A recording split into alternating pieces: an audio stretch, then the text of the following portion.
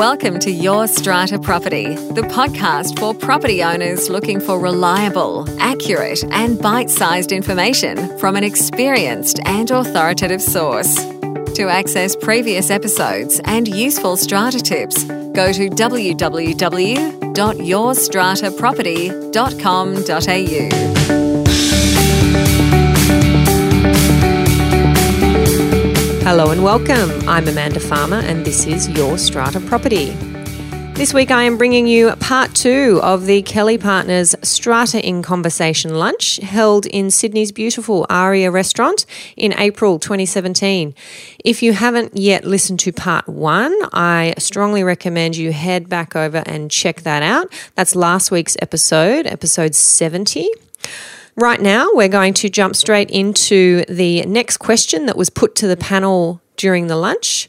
You'll remember that panel included myself, SCA New South Wales President Chris Duggan and Rena Van Alst.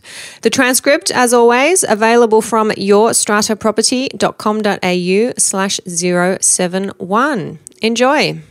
So question 5, the aim of the new strata defects regime is simple. The quick and efficient repairs of defects. Coming into effect mid this year, basically it's mandating, as we understand, an inspection regime by an independent inspector for new high-rise strata buildings, paired with a 2% bond put up by developers to cover defects in the building work that have not been rectified after 2 years. Some have suggested it would be more effective if investment were dedicated instead to identifying and rectifying the defects before the building process is finalised. Will a bond for 2% of the value of the construction contract in reality be sufficient to cover the actual cost of the defect rectification required, and will it provide sufficient incentive for developers to return to the site to rectify the defects? Well, there's 3 parts to your question, Brett, and it's a very complex question. And look, admittedly, this is not a perfect system, but it is a system that the government is trying to introduce to move ahead and rectify systemic defects at existing buildings. There are many problems with the system that it hasn't even started yet. One being that they actually haven't decided on the format of the report, and they're unlikely to decide on that format of the report in the near future. SCA is working very closely with the government, and it's very much a work in progress. But I wouldn't be surprised if there's consideration around deferral of commencement of that. But that's more so the government working in the background. Now, there's 3 parts to your question. Who will ultimately pay? Well, the consumer. The consumer always pays, whether we like it or not. That's the way the economy works, and it's going to be a pass-through expense via builders to developers and the like. Will it fix defects? It will go some way to holding some builders more accountable in some circumstances. That's a very... It's very loyally. It is, because... Loyally answer. I know for a fact that builders are already working around separable portion contracts. They're getting advice about how to structure things. I mean, these people are smarter than us around the construction process, and anything they can do to limit their liability, they will. Special purpose vehicles will be more prevalent, and this is just going to be a reaction from the construction industry. Is 2% enough? Excellent question. Time will tell. I would suggest it isn't. Yeah. And the bigger problem is this whole process of identifying systemic defects throughout massive estates all needs to be tied up within an 18 to 24 month period, which is absurd based on how long it takes for defects to be identified, and the fact that you do not get to come back. Notwithstanding statutory warranties still apply, you will not get many buildings who want to run a defect proceeding case once they've had that bond released. So in a nutshell, it's a good step forward in an imperfect case, and my view of how it needs to be changed is back to your sort of segue question was, you fix compliance and tighten that up on site and hold accountability around each of the elements of construction and go back to the pre-Olympics type arrangements, and you will have a much better in-built building. Look, what else can I add to that? I think we all know... Please. I think we all know that the problem with building defects is certification, and private certification. As soon as that started, then our buildings have gone out the window, and this doesn't fix that problem. I also don't think 2% is enough, but it's better than nothing. The system isn't perfect, but it's better than what we had before. But it is a step forward. Yeah. Yes. But I imagine this will evolve significantly over a number of years. Question 6. So down in God's country recently. This time amongst buying developers, and the beneficiaries were the Cronulla apartment owners who sold 4 unit blocks in a row for $54 million with the help of new strata laws, doubling their estimated value. As the Sharks circle Sydney's forward collective sale and renewal, what role can the strata manager and strata lawyer play in helping these owners navigate the process? And have you heard any interesting stories around collective sales? There was one on the news the other day, and the new 75% rule over the past few months, which is a very interesting rule. I think for the strata manager, it's quite a complex piece of legislation that we have to navigate. So I think that we should engage good strata lawyers and valuers in the process quite early on to ensure that we are complying, that all our documentation, all our agendas, all our minutes clearly reflect what's required in legislation. Fair Trading also have an advocacy service that actually implemented now. So for people that are elderly or that are on limited income, they can actually have a free service where they'll be able to get advice. So I think for those elderly people who are vulnerable and who may be the ones that are going to hold out on a collective sale, perhaps a manager could refer them to the Office of Fair Trading. That's pretty much, I think, what we can do in that respect. In terms of recent collective processes, there was one actually in Macquarie Park. So there was 48 apartments that were actually sold for double the value, and there's been other ones in that area as well because of the fact that they're at Macquarie Park, there's universities, schools, etc. So I think that area is really booming, and I think it's a wait and see in a sense. I haven't had any experience with it yet, but I know that one of my schemes had a developer approach them directly, but unfortunately they weren't viable enough to be included in the process that they were looking at for that development.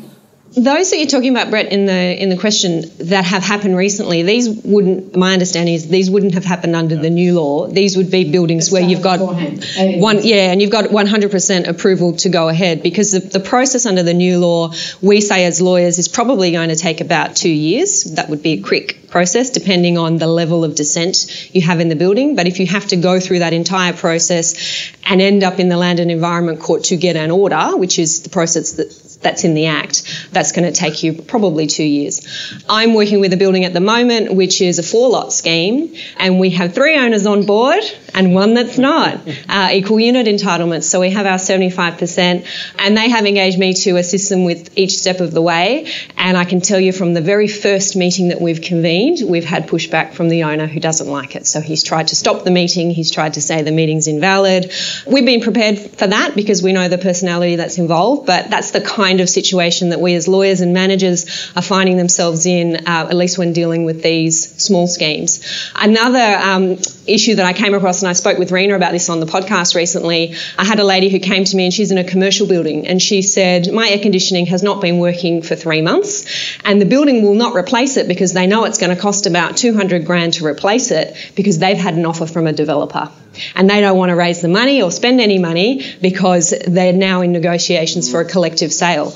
And they don't want to, yes, they've got the 10-year capital works fund plan, but they don't want to comply with it and contribute because they think, well, why are we putting money in when we know down the track, maybe 2 years, there's going to be a sale? And that's a really interesting issue when it comes to capital works fund planning and contributing money when you know that this is on the horizon.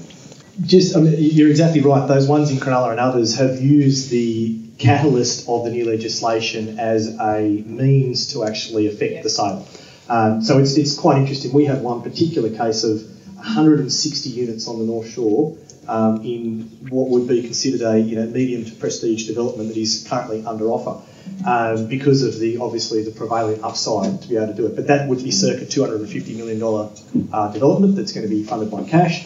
And it's just interesting. It has really, I guess, coloured the landscape on what will be happening. The really interesting question from a manager's perspective, and I'll throw it out to you, is obviously most, if not all of you, would or will be approached by agents who are looking to unlock value and try and capitalise on the upside. And there are some legitimate areas where buildings are beyond their economic life and they need to be pulled down. But I guess the philosophical question is, in assisting with the termination of a scheme, in effect you're ending your relationship with that client with no guarantee of either being appointed at the back end. So there will be some managers who choose to potentially not assist because they find selfishly that they want to protect that management fee income. But I think, like most things, progress will kick along, and even the threat now of new legislation has been the catalyst for another new development. Excellent. So question 7, section 80 of the new Act is in relation to the 10-year capital works plan. It states that a notice corporation is, so far as practicable, to implement the plan and to engage experts in the development of the plan. Will the new reform mean that owners' corporations will now actually raise money to match their 10-year sinking fund plan? Interestingly, there is also a new requirement for the new Section 109 certificates to set out any proposals to fund the 10-year plan. Could this result in purchasers seeking to rescind contracts due to a vendor's failure to disclose contingent or anticipated expenses? Deal with the last part first. I don't do much conveyancing, but I have done a little bit of it in a past life. And when somebody's decided they are buying a beautiful new Strata unit, they are buying that unit. And it doesn't matter what the 109 says, it doesn't matter what the Strata books and records say, it doesn't matter if the Capital Works Fund is funded, if there's litigation, if everybody hates each other, that's okay, I've got a great view and they're going to let me keep my dog. So I can't see purchasers trying to back out because of an issue in the documents. It just doesn't happen. As for the requirement to contribute, we now have these lovely little words, as far as practicable. So there's your out, lawyers and managers. I don't see too much changing. We are saying to lot owners when it suits us, when we're arguing the case for the contribution, oh yes, you must now, there's been a change and you must now contribute. It doesn't say that. It doesn't say you must contribute. It's as far as practicable, and there's all sorts of reasons why it might not be practicable for the contribution to be made. So my personal view, I don't see too much changing in that regard. I don't think it is the big stick that it might be made out to be.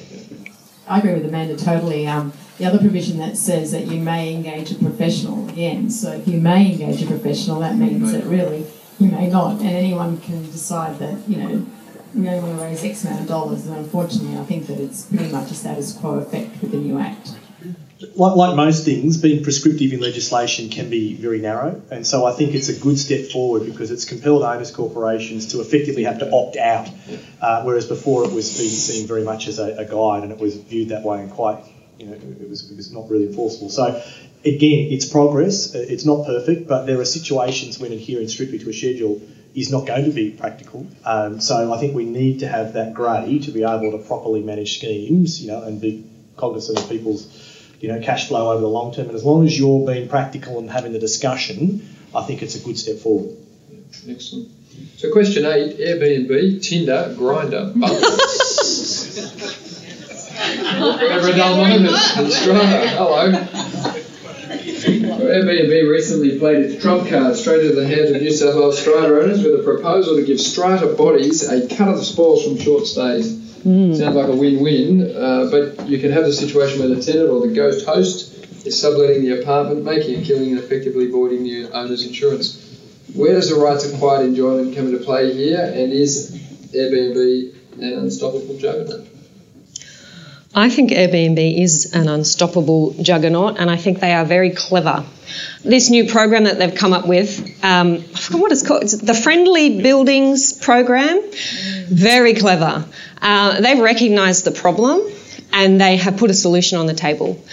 And unfortunately, unfortunately for the resident owners, I suppose, they are beating the owners' advocacy groups to the punch because they're getting to the table first. If you haven't heard about this Friendly Buildings program, it's a system, it's a software where a building can record all of the apartments that are being let on Airbnb. As part of the program, it records who's staying, when they're staying, how much money the owner is making, and the building gets a cut of the action. Very clever. That deals with the issue of the complaints about an extra burden on the common property and the facilities because, hey, well, we're contributing extra. We can cover that cost. It doesn't deal with the impact on peaceful enjoyment. And I am very sympathetic to people who have bought into residential buildings that have no service departments as far as they can see and are subject to Airbnb. And I have always said it comes back to a planning issue and it has to be dealt with at a state government level.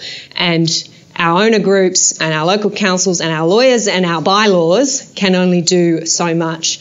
It has to be a situation where certain buildings are suited to and dedicated for short-term letting and service departments, and others are purely residential. That's my view. It's a incredibly complex issue. It's a very emotive one. You probably all see it being played out in the media more recently, and it's one the state government has taken so seriously that they've taken more time to consider all their solutions on. And there's no perfect solution here, and I do agree that it's become further complicated by the engagement of some of the platforms, and Airbnb seems to have taken up the flag on behalf of all of the short stay platforms. From a manager's perspective, and that's the way I'd address the issue, again, any solution is going to require the manager in the middle. So some sort of self-regulatory, self-management platform goes some step of the way. I think we need to, as an industry, make sure that we properly consider this rather than having a knee-jerk reaction prior to legislation, because these are the new world order type regimes. You saw Uber do it, in my opinion, quite poorly. They tried to railroad governments. You've seen now much more sympathetic and collaborative solutions being put on the table. This has got a long way to run. I think what it's forced to do, and as Amanda said, is it's forced owner groups and the like to come to the table, and the government will, I think, be very considered and in that regard quite slow in a response to make sure they get it right. And it wouldn't surprise me if we see some sort of a stepped approach to these self-regulatory models before they get to a legislative thing. The one thing that managers need is they need prompt, effective intervention mechanisms. So whether that platform allows you to counsel people based on poor performance or poor behaviour, it has to be acknowledged that these platforms do have inappropriate uses and they have inappropriate conduct. But we also need to be cognizant of the fact that we're in a new world economy, and Sydney on the world stage needs to really take up that charge. I agree with both Amanda and Chris on all the aspects that they've spoken about.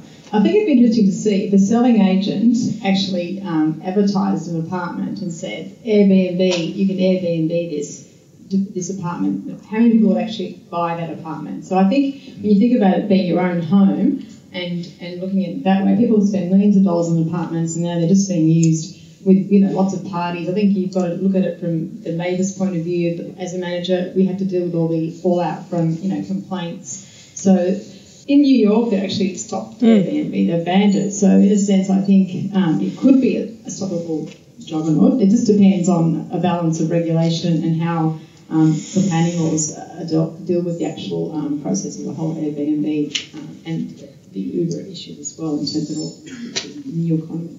Yeah, the hotel owners in New York are fairly powerful, and it's a fairly old economy. Yeah. And so as the ageing, as the sort of people holding power are younger, they'll have less vested interest with power holders. So New York's quite interesting in that respect. And it's a massive hotel market, which is interesting. I mean, it's from a manager's perspective, we don't really have a dog in the fight, so it's quite interesting to watch this play out. And it's been interesting because our clients are very much on one side of it, and the New World economy is on the other, and we want a solution, and particularly from an industry perspective, we want a collaborative solution that gives us tools to be able to enforce whatever mechanisms we can to potentially balance the outcome, because there will be plenty of people who want to capitalise value on their property, but there's also, what you can't have is people commercialising platforms and being landlords specifically to run rent rolls out of Airbnb. And there's been talk through that platform that you restrict and can restrict investment properties to certain nights, so they become uncommercial to be put on that platform. What it will then require is all of the other platforms to take this up, like your stays and anything else. And when you cut off one head, you'll get something else that pops up. So you can't pick on one particular business, and that's why the whole share platform thing needs to be dealt with really extensively up front, which may take time. Well, ladies and gentlemen, they're the end of the formal questions, but we do have microphones and we'll run them around to take any questions from the audience. Any questions down there? I'm just wondering how much fun strata managers have been having lately explaining the key financial information statements to their owners' corporations. How's that going? Yeah, I haven't had any problems with my clients. Maybe a bit more. Because they don't read them. They're probably used to seeing a lot more information anyway. So, I mean, I still send out both full financials and statements. I think what's the point of not sending both? Because they'll just ring and ask for it anyway. Exactly. And I think the more information you give people, the more answers they'll have beforehand. Yeah. So, yeah, I mean, for me, I haven't had any problems at all. I don't know about others, but... Joel, I think one of the important things is to recognise is that the strata management sector is very broad, and there will be schemes out there who are receiving this information for the first time, and there are those who apply best practice and provide more information as required. But again, these things are steps in the right direction in terms of owners being better informed, more transparency. It's like the insurance commission arrangement. The disclosure now is fairly normalised. We've seen, we have people are aware. The campaign that the government's undertaken around strata law changes has been fairly broad. So these things will become normalised over time. Joel is one of my guests on an upcoming episode of the podcast. We had a lovely chat, a rambling chat, I'd say, that I think my editor is losing a bit of sleep over at the moment, trying to cut it back to its required 25 minutes. Is it bored, man? He had a lot to contribute. And we covered this issue about statements of key financial information, and the issue, I think, from a legal perspective with this is that the statement of key financial information is to be circulated with the agenda for the annual general meeting. The financial statements don't have to be attached to the agenda of the annual general meeting. However, you must have a motion to approve the financial statements.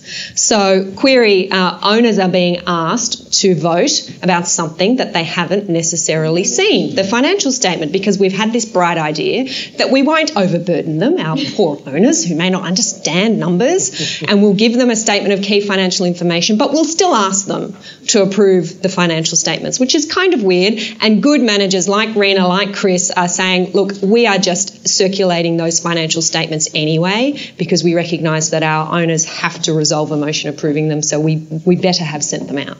Brett, while you're trying to corral the next question, I just want to touch very quickly, for any of those people who have done a new scheme under the new legislation, you would have noticed significant changes in terms of the way first AGMs have changed, different information requirements, and the introduction of the good old initial maintenance schedule, which, for those who have dealt with it, is a fairly significant document that's required to be considered and have input into, obviously, the initial budgets. And in their wisdom, the government has said that owners' corporations obviously don't have to oblige by the maintenance schedule. However, it can be used against them in proceedings where there is a defect that could have been remedied via being maintained. So that is, from a manager perspective, the robustness about how, if you're asked to develop an IMS, an initial maintenance schedule, I would suggest that you need to probably look at that pretty quickly. That will be a big issue, and the concern I have is that when an owner's corporation gets caught out by that in the future, they may look back at their managing agent who they've asked in good faith to assist to pull that together, about how you put that together and what liability attaches to you for putting that together. So just make sure you've considered how you do that, whether you do it at all, and what information you receive from the builder developer on the way through. And that concludes this special two-part episode, bringing you the exclusive audio from the sold-out Kelly Partners Strata in Conversation lunch held in Sydney in April 2017. Thank you once again to Kelly Partners for inviting me, Chris and Rena to be your special guests at this lunch, and for supporting the publication of these special podcast episodes. And thank you for listening. Catch you next time. Thank you for listening to Your Strata Property, the podcast which consistently delivers to property owners reliable and accurate information about their strata property. You can access all the information below this episode via the show notes at www.yourstrataproperty.com.au. You can also ask questions in the comments section, which Amanda will answer in her upcoming episodes. How can Amanda help you today?